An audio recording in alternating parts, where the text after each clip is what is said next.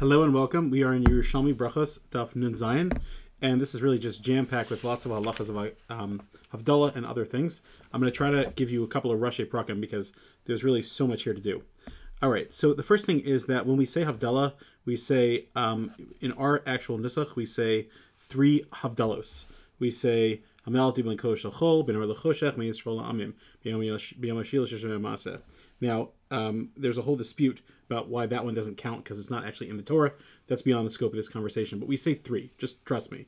The Gemara says that you're allowed to say between 3 or 7. However, the Bavli doesn't say that. The Bavli says you could say either 3 Havdalos or 7. If you want to know the exact list of things found in the Torah itself, L'havdil ben HaKodesh ben HaChol, V'yavdil Elokim ben Or ben HaChoshech, V'avdil Eschem ben Amim, Hivdil Hashem es Shevet HaLevi, V'yavdil Aaron hu Vanav, Ulahavdil ben Hatami ben Atar, and Vayavdil ben Amayim asher mitachos Arkia ben Amayim asher ben Arkia. Obviously, we're trying to get in these Havdalahs. Okay, now there's a lot of halachas of Havdalah that we find here, and I want to touch upon some of them again.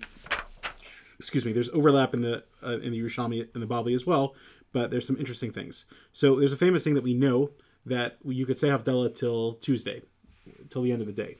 However, it's not so clear because the Gemara here says Im lo hivdal b'matzei Shabbos mavdil afilu, and there's a girsa change here. There's machlokas b'chamishi or b'shlishi b'Shabbos. Now we're familiar with the b'shlishi.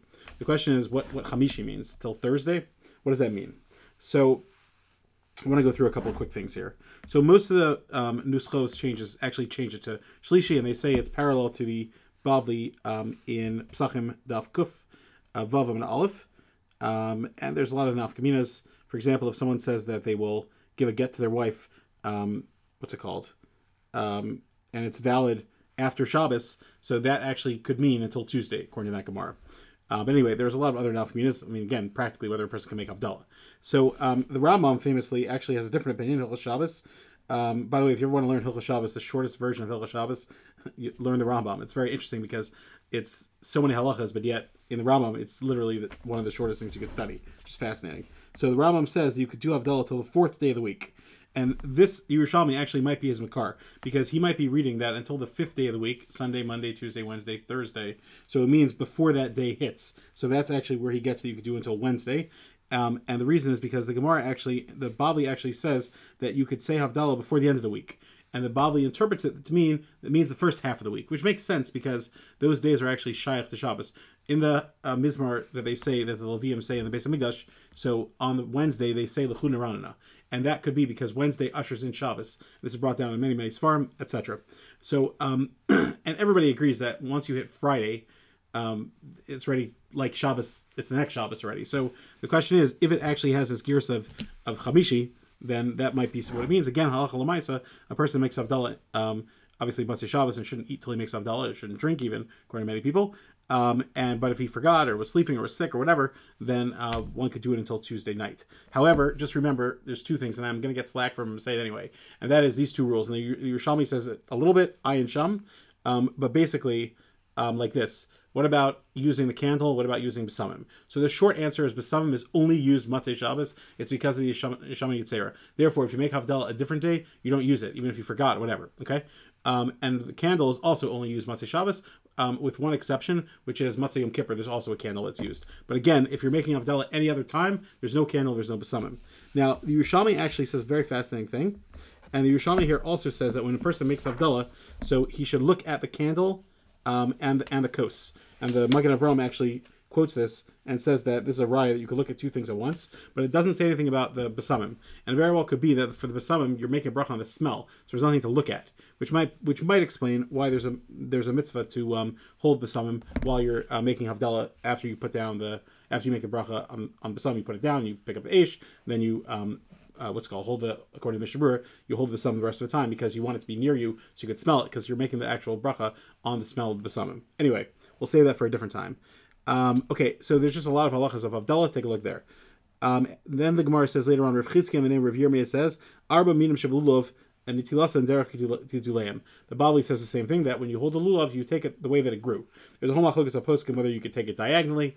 There's a whole interesting conversation. But when I went to a esrog orchard, so one of the kids that was with me many years ago, in Eretz Yisrael, one of the Rabbeim's children, so asked that it doesn't make sense because the esrogim are all growing upside down on the tree. So if you think about what they're saying, that's actually very true. What happens is the esrog grows up the way we shake it. But then when it gets too heavy, it pulls over. So derech dulasan actually doesn't mean how you cut it off the tree, which is usually upside down. It actually means growing upward, which is interesting to discuss. You can't discuss this sugya and not mention the famous Aruch LaNer that basically says that perhaps an esrog he's talking about the Caribbean, but in America, perhaps the derech gedula wouldn't be allowed to be taken in Europe because it's upside down in the way that it grew, because the world is round. Ayin Sham, there's a very famous hak on that. According to that pshat, then when you get a lulav from Eretz Yisrael, you would have to hold it upside down because in Eretz Yisrael it grew that way, and obviously that's totally not pshat. But then he says, well, maybe it's because when you're shaking it in that place, that's where it goes by that place, etc. But that's one of his suggestions, that he would posel some of the Caribbean ones. But this is way beyond the scope of today's blot, but just interesting stuff that is discussed derech dilasan. I want to keep going over here. So then there's a very famous Gemara, Al Kan Sibur Yigiu Rechamecha, and there's a very famous kasha because the Mishnah says a person shouldn't talk this way, and the Gemara gives a couple of different reasons. Ayin Sham, there's a lot to develop, and it says that it's saying that Hashem's mitzvos are at a mercy, and that's not correct. So the problem is that there's a lot of midrashim that actually darshan from to be compassionate, which the Gemara says is also it's just a gezerah shehein osin idos Baruch Hu rachamim, and that's not what it is.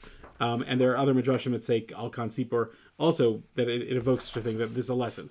So one of the simplest pshatim that many of the Rishonim and Achronim say is that in tefillah, when a person says it, it's as if they're establishing it as the reality. So that's usher. But in midrashim and drush and the liman from the mitzvah itself, tamei mitzvos, of course you should learn the lesson from it. But don't say that's all it is. Again, according to the first two pshatim of the Gemara, it's that it's saying, oh, you have mercy on the bird and not me. So there are other complaints about God or you etc. Ayin Sham. But according to the pshatim that says that it's a gezerah, what does that mean? Because the mitzvahs have a tam also. At the end of the day, the mitzvahs, you might say that you eat something because it tastes good, but it also gives you nourishment. But you still can't explain why it gives you nourishment. For example, Hashem could have made it that we eat rocks, and that gives us nourishment. He didn't make it that way. He made it that a lot of things that give us nourishment actually taste good. So it's the same thing. The tamei ha-mitzvos is actually the flavor that tastes good. We can't explain why it nourishes us, although there are lessons we can learn from it as well. That's some of the depth. Anyway, that is a lot of things to discuss, and I hope that helped inspire and uplift and inform.